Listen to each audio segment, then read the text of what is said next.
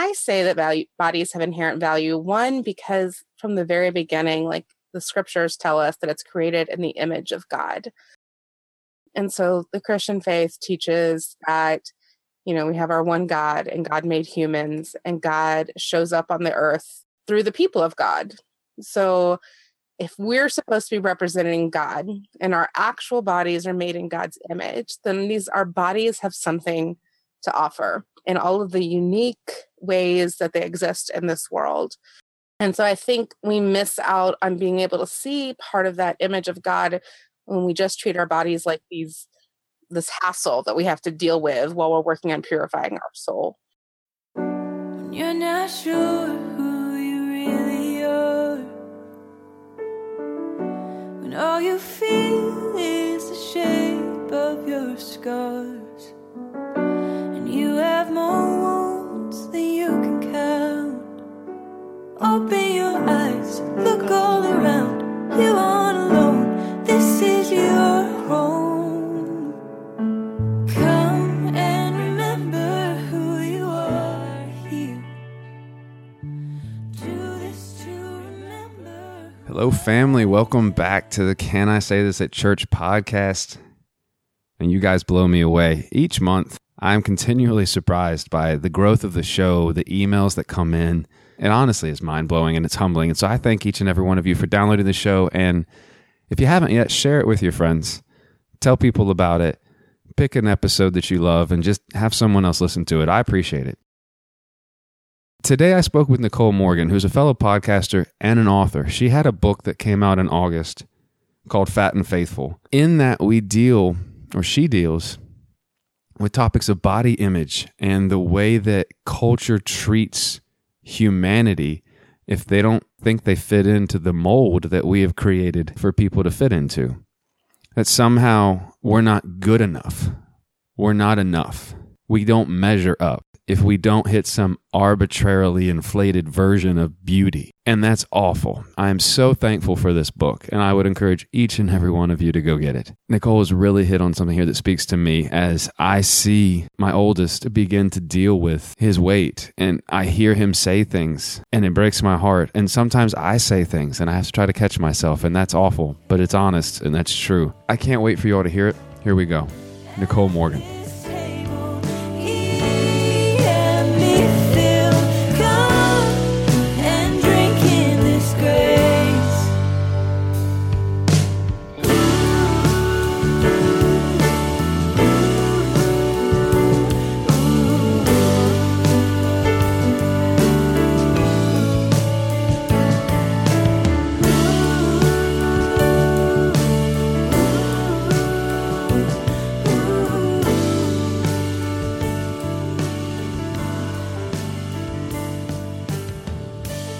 Nicole Morgan, thank you so much for being here on the Can I Say This at Church podcast. I have to think that you've done quite a few of these with your book launch. Thanks for making the time to come on tonight.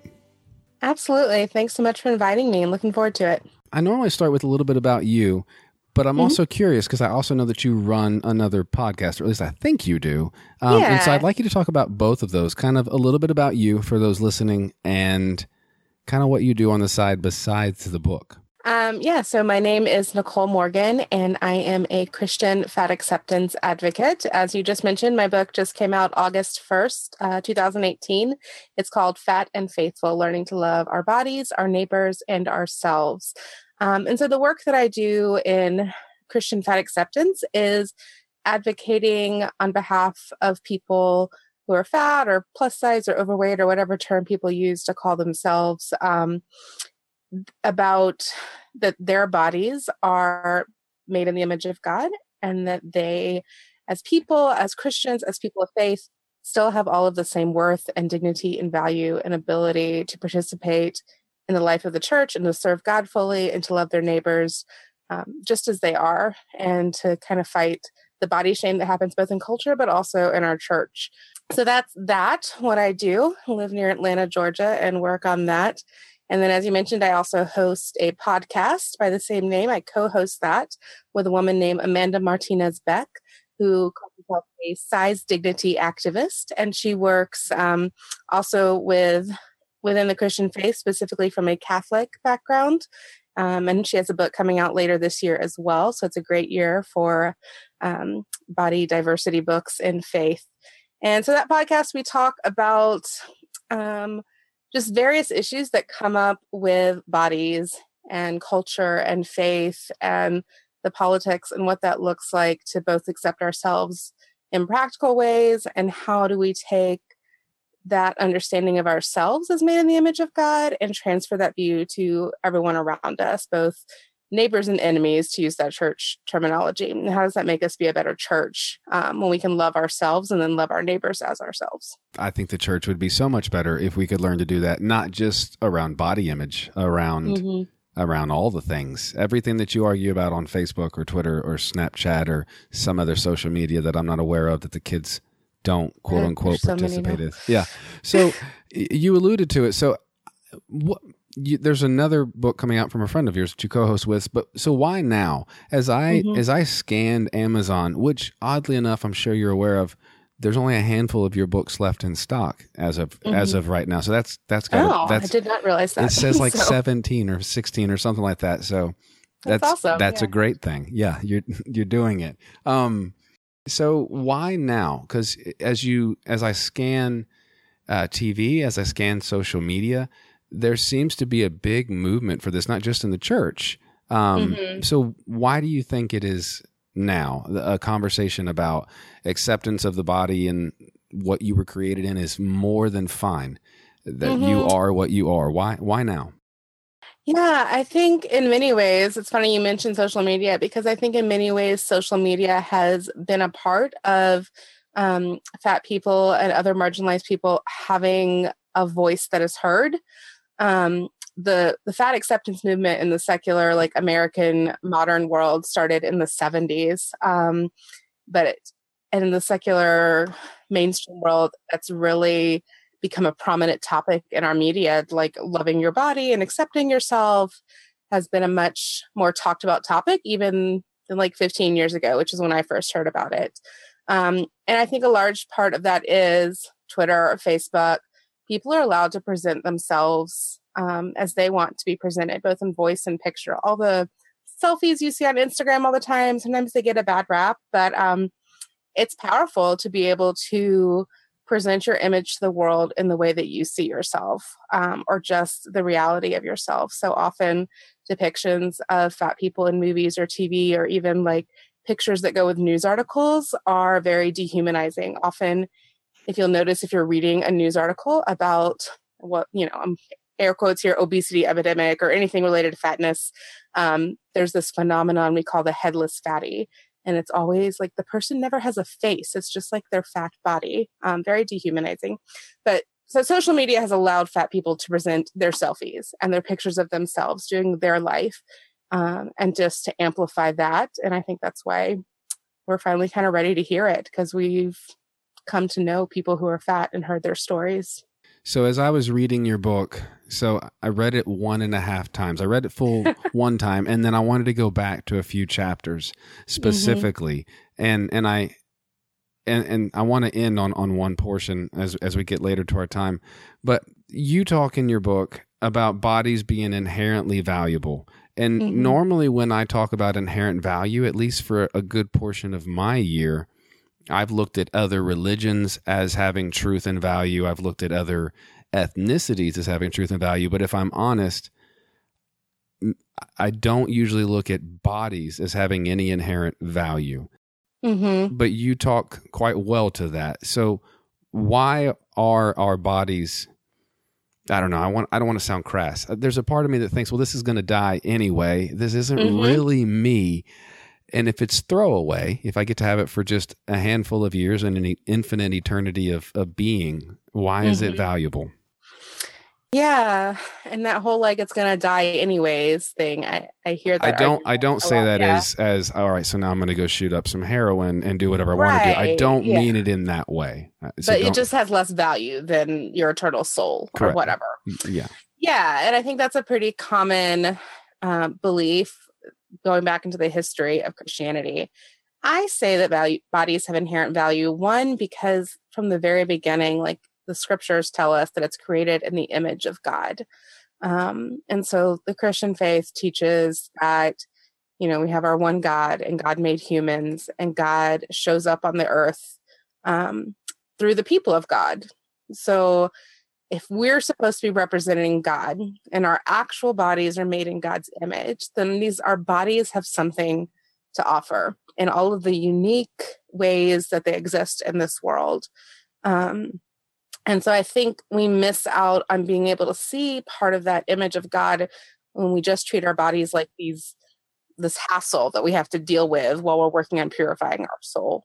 And like part of it I talk about in the book, that like when I started to try to find the image of God in my body, the thing that sticks out that is most obvious and apparent to me in my body is just warmth and softness and comfort. And so I have like nieces and nephews, and like they in particular like just love to cuddle and find me comforting. And so they love to just snuggle in. And that's not the entirety of who God is, but that's a part of who God is. And my body shows that in a unique way that thin bodies don't. That's not a bad thing. Thin bodies show other parts of God. But we have to be able to see everyone and to see that image of God in everyone. And our bodies are a big part of that. And then that just continues when Jesus shows up. Jesus chooses a human body to show up on earth and experiences the pain and the joy of the human body. He feasts and he cries and he's crucified and all of that. And that suffering and that joy and that life is a part of how we can relate to Jesus. I'm a big believer that a Christian faith is about modeling the life and work of Jesus Christ and following that. Christocentric, as they call it, a very Christocentric faith. And so just knowing that Jesus existed in a human body just connects me to that so much more when I think about how my body exists in the world and feels pain and joy and feasting and all of those things. Do you think that the way that we treat, and I'm going to borrow, I think it's a title of a chapter of one of your, a title of, oh gosh, I can't talk. I'm going to edit all that out. I'm going to borrow the title of one of the chapters in your book. I believe it's called Thinness is Next to Godliness, and I could be wrong.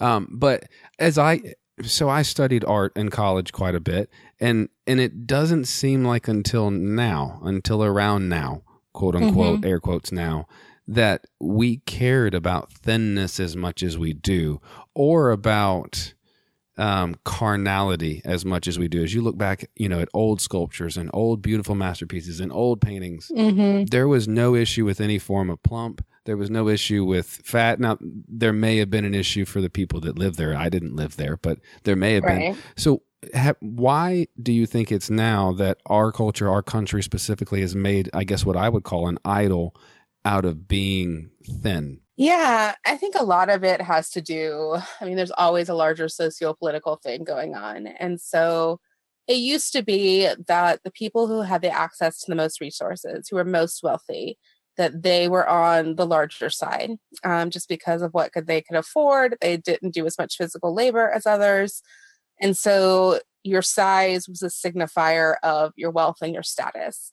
And that is almost completely opposite in America, at least, in order to access, personal trainers or gym memberships or export the juice cleanse or grapes. Yes, or grapes or all your organic, whatever non-GMO produce that I don't even know. Like that requires access to wealth and privilege and time and resources. And so a slim body is a marker of status in our society now.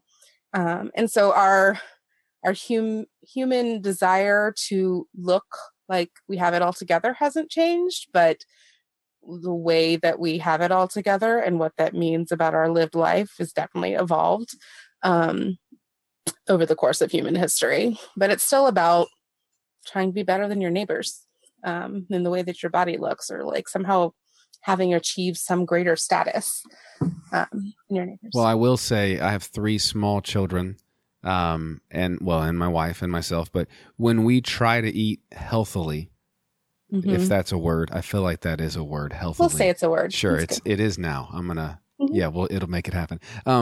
If I want to buy, boxes of Oreos or boxes of anything that are pre-made, pre-packaged, lean cuisines or Lunchables or any of that garbage, it is extremely cheaper or entirely cheaper to just buy something packed full of sodium or something, already pre-made in a, in a vacuum seal somewhere. But if I want to buy, say, a pound of grapes, it's more than 2 or 3 gallons of gasoline. Yeah. It boggles my mind how if we want to even try to force them to eat vegetables, there is a cost to even buying them to get them to stub their noses at it. Right. And then on top of all of that, if you go to a fast food restaurant and buy a combo meal, your meal is hot and ready. You're going to eat the whole thing. You don't need to store leftovers.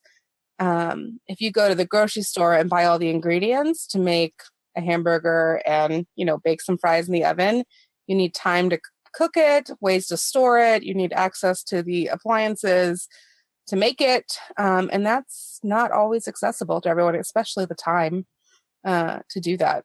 So with people who work multiple jobs and all of that. So the levels of privilege involved in what we call healthy eating is many and layered. I saw an article not long ago about that called food deserts is what they called it, where I guess they survey how close you are to something that isn't fast food, like your accessibility within walking distance. And the amount of the country that was in what we call a food desert is awful. And I also don't find it coincidentally, I find it odd that it's always socioeconomically depressed populations of our cities that are in those quote unquote food deserts. It's not the suburbs. It's the densely populated. For sure. I'm curious, and it's not a fair question. Why would you ever teach English? I read that in your book and I stopped and I paused. I feel like why would anyone ever want? Yeah, I can't do it. I enjoy teaching with working with the teens, but it was really it was the default thing that I did after high school. I was like, oh, I'll go to college, get a teaching degree. I like English. And then, you graduate college and you get a job and you teach. And I taught for 3 years. Do you miss it? I miss working with teenagers and students. I don't miss teaching. I just, I was a good teacher. I wasn't. Yeah, as I read that, so tomorrow at time of recording is back to school for my kids, and so I was reading that. I was like, you could not pay me enough money to substitute teach. You couldn't. I have no reason to ever want to do that. I would rather stand in traffic with a sign. Oh, all day the kids long. Are great. It's just, don't lie to me. The politics and all the craziness is what gets you. In your book, you have a chapter on Gnosticism, which I feel like we'll have to unpack what that is to begin with. But I had never really given much thought of the concepts of Gnosticism and how that relates to our bodies, how we respect our bodies, how we treat our bodies. Can you unpack that a bit? And I guess we should probably start with what Gnosticism is. Yeah, so Gnosticism is, depending on who you ask, either a heresy of the Christian faith or an entirely different faith together. And one of its primary, can't think of the word, tenets or beliefs, is this idea that the soul is the important part and your body is what has to be conquered. This is like dualism, like soul and body are two different things. And so Gnosticism really devalues the body saying that it needs to be conquered or tamed or disciplined in order to elevate the soul so that it can be pure and holy and you can achieve your oneness with God. And so that's a very brief, focused definition on body image specifically. But you'll see people mention it a lot these days. Once you hear it, it's one of those words you'll hear all the time. But that's what they're talking about, this idea that your soul is this holy thing that is separate from the rest of you. Well, it sounds kind of similar to what I alluded to in the beginning, and I don't know that I would call myself a Gnostic Christian. Yeah, I think my belief is that like these Gnostic thoughts have very much kind of, there's these little strands of them that have infiltrated like modern day American Christianity, and that you kind of have to like pay attention to pick them out. Otherwise, they're just there, and maybe they don't make too big of an impact on you. They're just kind of there, and you kind of accept them as true without really thinking about them much. But yeah, so Gnosticism, dualism, this idea that bodies are bad, souls are good, and they're these two opposing forces. Is what I say is an incorrect belief and not a thing that God desires for us to treat our bodies like. And so how does that relate then to the way that we view our bodies today and in the church and in the way that we preach and in the way that we teach our children? Yeah. So in the church growing up, I heard a lot. It wasn't like every week, but frequently enough that it was common for me to hear. Like you'd hear sermons about the verses where you like run the good race and discipline and all of that. And the illustration was always, like you exercise and watch what you eat so that you can, be thin or not be fat. Or the pastors would say, I don't want to be a fat and lazy preacher. And so it was this idea that your body was somehow working against you and your faith. And that your body was some kind of symbol of how strong your faith was. And if your body didn't line up with what we had decided was good, then you didn't have enough faith, and that your body was winning over your soul or over your fruit of your spirit is what was usually said in my context. And so we don't say, it wasn't body and soul so much that got said when in the church experience I had, but it was faith and flesh. And that flesh was this thing you had to conquer, and that included the literal size of your body. And that if you trusted God and had self-discipline, then you could honor your temple, which is another biblical keyword, and look thin. And that's because our culture has taught us that there's just this one, or at least a very narrow range of what a healthy body looks like, or an acceptable body. And I think in culture at large, we see this Gnosticism idea. I think that's the root of things like anorexia. This is not a thing that I have struggled with personally.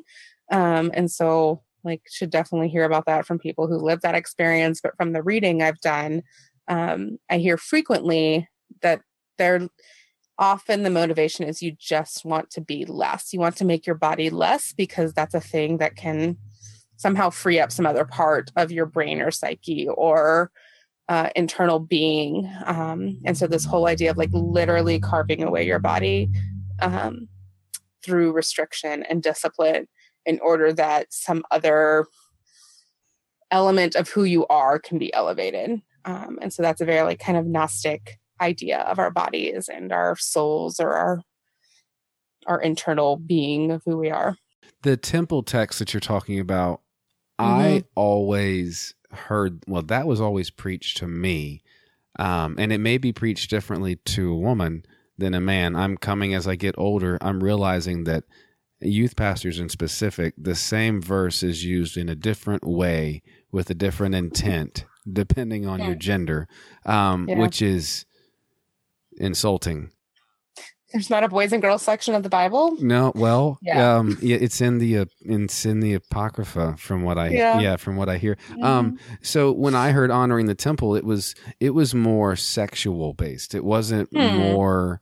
You hear honoring the temple, and that's why we don't have sex before marriage, and we honor the temple, and that's why we don't do drugs. That's why we don't do tattoos. That's why you don't. That's why you don't treat people poorly, because you're honoring the temple. It was never told to me in a way that was food related. Yeah, I heard all those other things as well. And this could have just been my own perception that highlighted the part about, your body needs to be healthy and thin and everything. But that was definitely part of the teaching. And then if you look at there's two different verses that talk about the temple or the body of God. And I always forget which reference is where, but one, the context does have to do with this idea of sexual morality and what that means, sexual ethics. And another one is talking about the actual church, like the church as a whole, everyone together, like as a collective group of people, not individual people. And so, which to me is a totally different thing. Like, so why am I to focus on individual purity or righteousness or whatever word you're going to use when you're actually supposed to be talking about how everything impacts people around you and that community as a whole, and our ability to do the mission of God, to love others and love our neighbors and love enemies.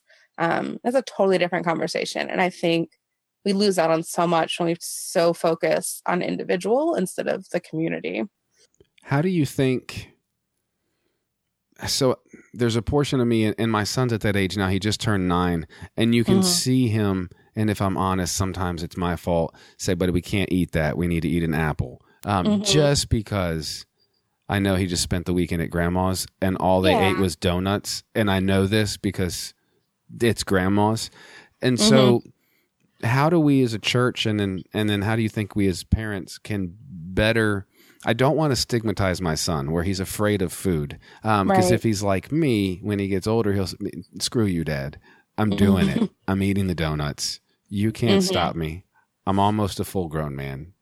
Yeah. So how do we? Yeah. Well, you know what I mean. In 10 years from now, I was kidding. He's fairly tall. He is.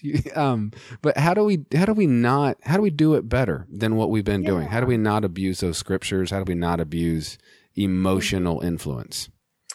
Yeah, I think there's a few different ways to focus on. One is just in how you talk about or notice other bodies. One thing with kids is that they notice other bodies and they will comment. And so as they comment or notice, especially other fat bodies, like just being able to say, yeah, like make it very neutral. That's their body and God made them and that their body is okay. And whatever age appropriate way to address that with kids. Oftentimes, like kids will say stuff directly to me, and almost every other fat person I know, we don't care when kids say stuff to us. We know it's just like natural curiosity and they have questions. And those of us who are like in the fat acceptance movement are happy to just kind of do that nonchalant, yeah, I am fat answer and just be positive about it, which is really, I think for kids, really impactful. In terms of like food specifically, I always advise whether it's food or like exercise or anything else, like the goal is to do it in a weight neutral way. And so it makes complete sense to help them learn how to eat intuitively. And by that, I mean connecting like the food they eat with how they feel later. So, hey, you had all of those snacks at grandma's. I'm like, you were super, super like hyper at night and had a hard time falling asleep, and just like connecting all those dots for them. Or, hey, we're going to go, you know, whatever your activity is for that afternoon that they might need some energy for. These kinds of foods give you energy usually. So let's eat this and see how you feel later. And just modeling what that looks like to pay attention to the nutrients that are in their food and what that does. And that can also be, we're at a birthday party. We're going to celebrate and eat cake. It tastes good. Isn't it fun to eat this thing that tastes good while we're celebrating? And yeah, I think it's just really important to not give food moral value. Some people will call it like always food and sometimes food, which I'm kind of ambivalent about. What does that even mean? I don't so like always food would be like, you can always have vegetables or, you know, like the things that we call health. And then the sometimes food is like, sometimes we have cake and sometimes we have ice cream. Yeah. And like, that's a better option than a lot of things. Sometimes I'm like, I don't know, but I don't have kids. So yeah. Well, for me, my always food would be, we eat at home because it's overall cheaper for me to feed all of you in the crock pot. And the sometimes food is anything that is not within these four walls because I can't afford you.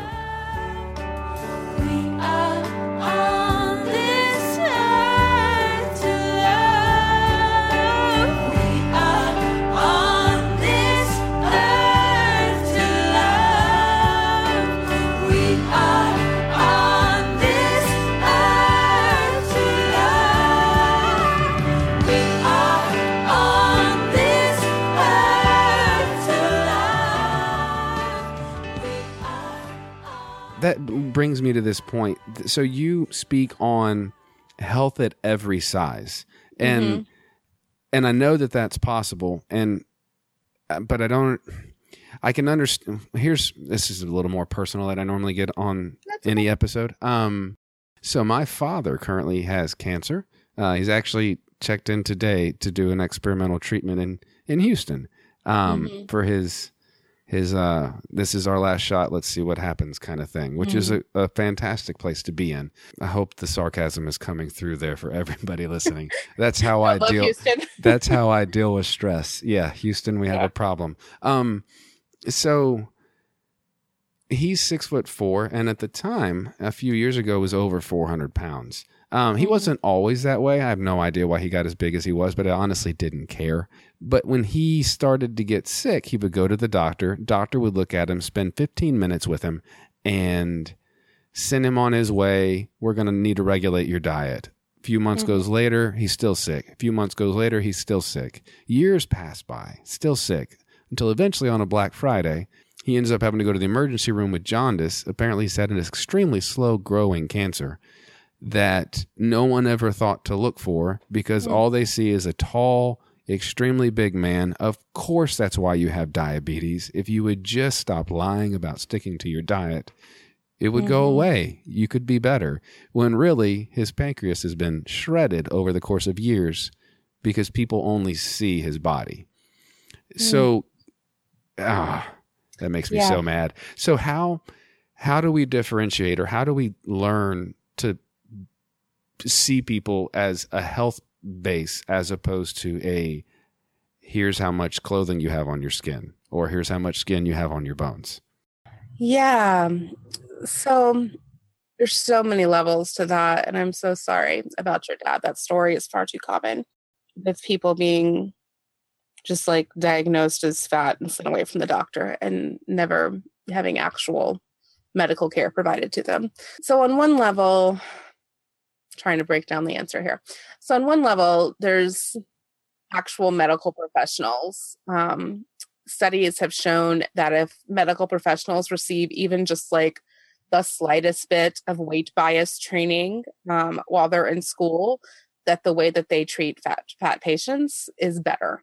That they are less likely to view fat patients as like non-compliant and stupid and all of that, which is a thing that happens frequently, even in the medical profession. There's just those biases against fat people from medical professionals. So that's one part of it, is educating them on fat bias and what that means.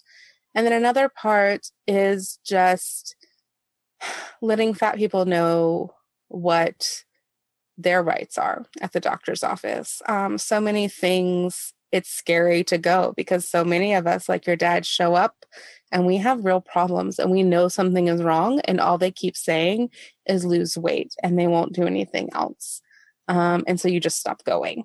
And so many fat people will just not do annual checkups, and they will ignore their health because they know it's pointless to show up, or they fear that it's pointless to show up. So giving fat people tools to walk into the doctor's office and say, I know that I need this size blood pressure cuff, and here's my complaints. And if you tell me to lose weight, I'm going to keep pressuring you. I'm going to look for another doctor, and just empowering people to advocate for themselves on that level is important. A woman named Reagan Chastain has a great resource for that I have linked on my blog and everything. But I will find that and I will list it. So what does healthy look like then for someone that's quote unquote overweight? Based on that nice little chart that also says I'm overweight. Which is fine. I'm fine with that. Why not? Yeah, and I should have clarified earlier, health at every size doesn't mean that everyone will be healthy always. It means that everyone, no matter their size, can make steps towards health if that's what they desire to do.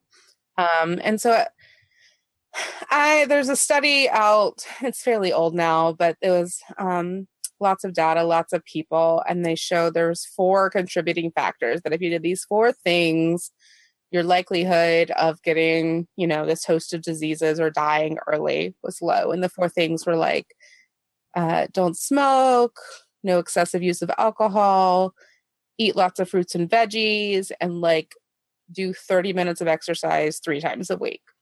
And so kind of like those 4 things where I'm like, if that's someone's goal is to work towards a healthy lifestyle, I'm like, aim for those 4 first. Like, because there's some studies out that show no matter your size, those 4 things make vast improvements. And then I think also for fat people in particular, health is really about showing up for your annual checkups and like taking that step and that courage to show up at a doctor's office and find one that's going to listen to you. And that's a lot of work for fat people to find a doctor that will listen and not dismiss them. But once people are ready for that step, that's a very brave step for many people and one I very much encourage. So there's a difference between being fat and being gluttonous. And you talk about this quite a bit in your book. And the reason I bring this up is I have friends that can eat an entire Papa John's pizza, and I would call that gluttony. And then I have other friends that eat barely anything, and it doesn't really seem to affect their weight. And I don't mean that to say that you can't obviously overeat at a consistent level and gain weight. That's easy enough to do because calories are just math. But what is the difference between fatness and gluttony? Yeah, the amount people eat affect every single body differently. So that's never a good indicator size in terms of gluttony. So fatness is just your body size, what you look like, or how much fat is on your body. Gluttony is about consumption. And I argue that gluttony is consumption at the expense of others, especially the marginalized people. So if you look at our modern context, and we look at the food that we consume, one thing that I think about a lot is quinoa, which was like this huge craze, and I think everyone still eats it, and I still eat it on occasion. But I read an article probably 4 or 5 years ago now that was talking about how the communities who had been growing and eating and harvesting quinoa for generations as a staple in their diet, their economy was suddenly devastated by the U.S. quinoa demand.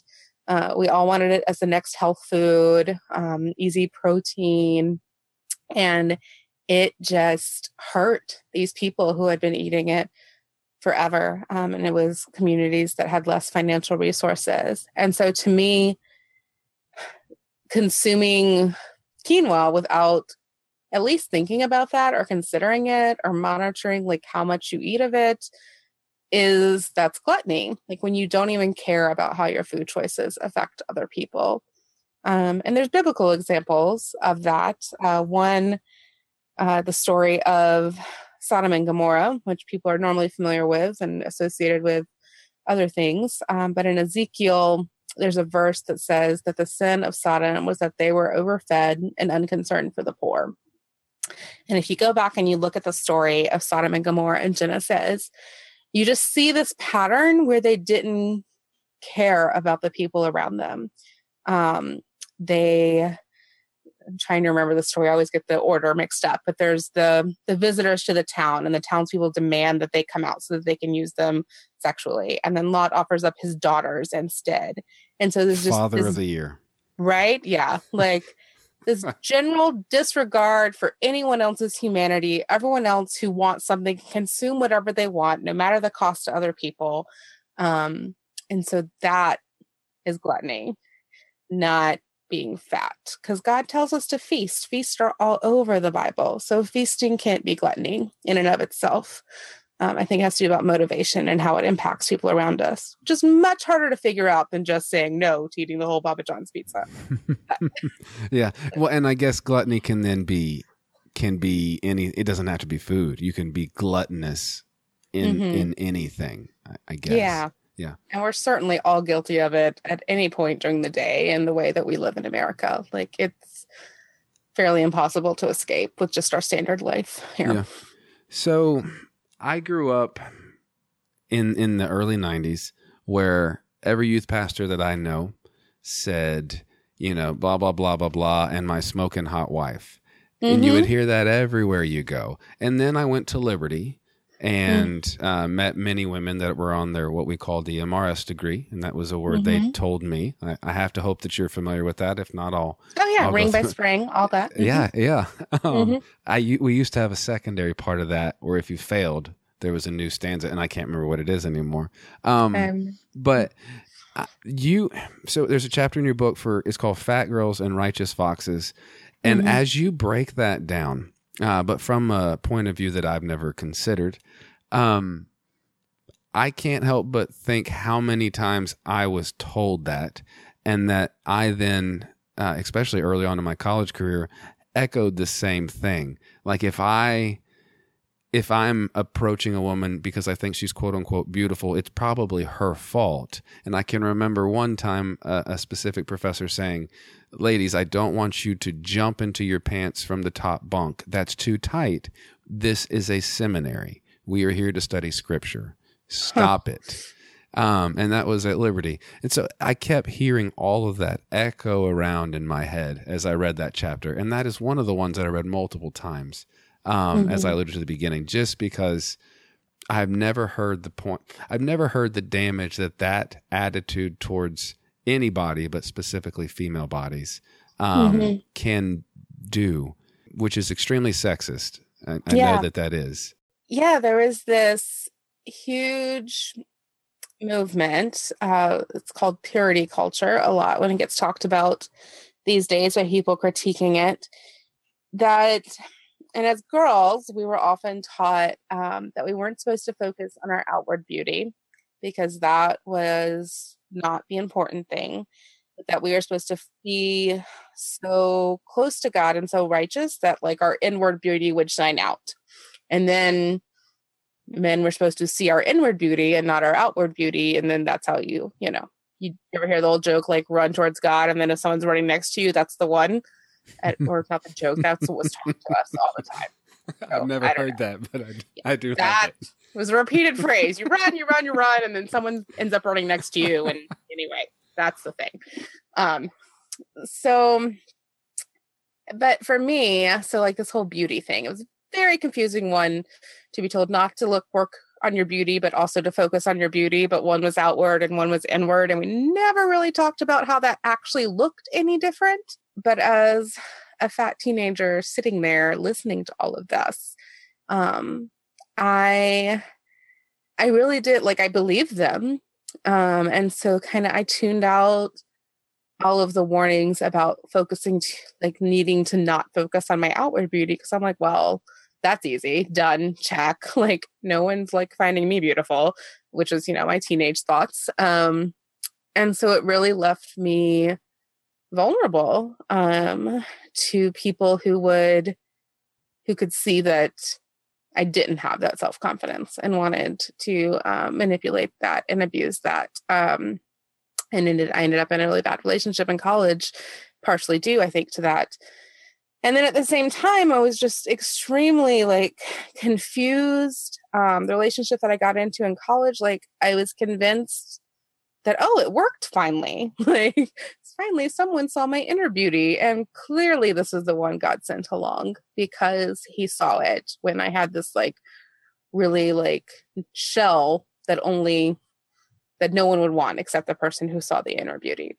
And so, yeah, for me in particular, that was kind of how that whole message got twisted up in my head. And I know for many other people, just don't focus on your looks, but do focus on your beauty. And it's really confusing. And I'm sure, I don't know, like you as a male, if you ever got told to look for inner beauty instead of outer beauty, or what you thought that meant, or never really gotten. To be honest, no. And that's why I read that chapter so many times.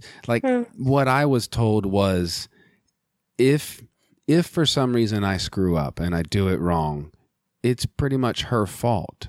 Because she should have done it better. She should have guarded her body better. To put it poorly, she should have dressed like in an Amish or Mennonite way. This is totally her fault. You can't help yourself. This is the way that you were made, and what you need to find is someone that will help you control yourself. Now that may just be my upbringing, And then I compounded it by going to an extremely conservative school. But that sounds familiar as well. Like, I remember when I was in college, our pastor did an entire series on sex, and he definitely said that it was a woman's job to stop it before it got too far, because men lacked the ability to have that kind of self-control. So, yeah. Yeah, which from the male side gives me permission to not have any self-control. And to push it as far as she'll let you go, because she's supposed to be the one to, Yeah. Women are not supposed to be inherent sexual or purity police officers. Yeah. So at least so part of what broke a lot of this open for me is having daughters. I really struggle. Like my daughter is very, I'm going to say beautiful, but I'm biased because she's my daughter. But she wanted a bikini for her birthday. And we bought her one because she's 6, whatever. But I can't stand it. There's still a portion of me that's like, someone is going to look at her in a way that's inappropriate. And I'm sure they're not. She's 6. But there's still something buried deep in me, pounded in there, that wants her to cover herself. Like it's her job to do so. And then there's the other part of me that's like, no, she can wear a bikini. Yeah.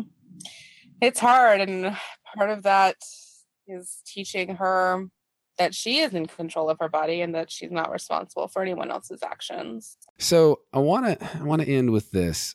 So if we can, as a church, as a culture, as spouses, as brothers and sisters and nieces and uncles and whatever, if we can move past weight and height and sex and gender and orientation of other, human beings, what biblically do you think beauty should look like? I mean, I don't know if there's like a one answer to that. I use Song of Solomon in my book, which is like the metaphors are, swans and tree oaks and all of that. But I mean, I think beauty, gosh, I've never been asked this before. I don't know. I'm okay with everyone having different ideas of what like beauty or attractiveness like looks like physically. I'm not one of those people who needs to say that every single person is physically beautiful, because I don't think that's the most important thing about us. And saying like inner beauty gets super, super confusing, as I've talked about. But I guess if I'm speaking like figuratively inner beauty, it's like, you see the image of God in people, and how do you honor that in everybody? So if you want to honor the beauty in someone, to see and to name where you see the image of God in them and to honor that. Does that answer the question? Okay. Where can people engage with you? I know I like your pictures on Instagram often. I enjoy your pictures. They're different. I'm tired of seeing dogs and whatnot. So I enjoy this. Doesn't need to be a sunset. So the book is on Amazon. The book is at Fortress Press. But how can people engage with you? Yeah, so Instagram and Twitter, I am J. Nicole Morgan. Nicole is Nicole. And also my website, jnicolemorgan.com, where I blog and post stuff. The podcast that I co-host with Amanda Martinez Beck is Fat and Faithful as well. You can find it on iTunes or wherever you get your podcasts, which we should be starting our 3rd season of that soon. And yes, you can look. There's a Facebook group called All Bodies Are Good Bodies, which is I think it's a closed group, whichever one you can find, but then the membership is closed. But you can search for that if you want to join, which is a lot of different people talking about bodies and faith and all of this, how it intersects. But I am active there as well. If for some reason you feel led to dig in more, or you feel convicted, or you feel like you want to try to put yourself in a mind place to do this better, at least for today, so that you can try again tomorrow, I've asked Nicole to lead the prayer that she has at the end of her book. And so situate yourself somewhere, pull over if you're driving. I think it's fantastic. So Nicole, whenever you're ready. Creator God, I acknowledge that my body is made in your image. I am enough and not too much. I seek and hope that I will find life abundant in the body I inhabit at this moment. I confess that I have believed the lie that a thin body is a better body, and that you, God, would prefer us thin at any cost. I praise you for the way our bodies take up space in a variety of ways. I commit today to be mindful of the ways the bodies I see around me reflect your image. I give thanks for a God who gives us purpose and meaning, no matter the size or ability of our body. I pray for ears to hear the lies about our worth and a voice to speak truth into the world. May my life and witness make enough space for all to gather at the table. Amen. Beautiful. Thank you again, Nicole, so much. Absolutely. Thank you, Smith.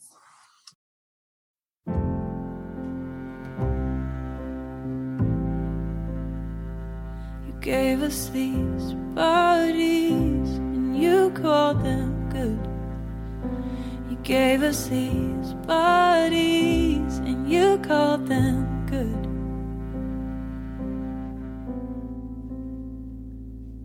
We are easily damaged. Have you seen the scars? That's just scratching the surface, more beneath where those are. You gave us these bodies. That's a big topic. Body image, shame, and what true beauty is. I genuinely pray that we can begin to overcome this version of pithy, small view of humanity that somehow we think we're not good enough. Because we are. We always have been and we always will be good enough. And we were made whole. And there's nothing to be ashamed of the way that we were made, regardless of what that looks like. Thank you so much to the supporters of the show on Patreon. If you haven't yet, do that. That continues to help the show be sustaining, to be a show. And next year, I would love to take some of my vacation time or personal days and do a live version of the show. I would love to meet some of you. All of that has a small cost to it for space and travel. I would love to meet guests where they are and do live Q&As and have you all involved in it. I think that would be fantastic for you to ask your own questions directly to the guest. That would floor me. So consider that. Remember to rate the show and share it on iTunes and everywhere else that you listen to it. A very big special thank you to the music of The Many that was used in this show. And so a little bit about them. They are an uncommon and intentionally diverse collective making music for people to sing together about peace and justice in a world where we all belong. Go to themanyAreHere.com. There are so many resources and just beautiful intentional music about different topics. I promise you, if you do it like I did, you will be lost in music for hours to come, and it is entirely worth it. But please do that. Support the musicians that lend their music to this show. I can't wait to talk with you next week. Believe the lies some say. No, our flesh and bones, our hearts and hands are loved in every way. Yeah, our flesh and bones, our hearts and hands are loved in every way. You gave us these bodies and you called them good. You gave us these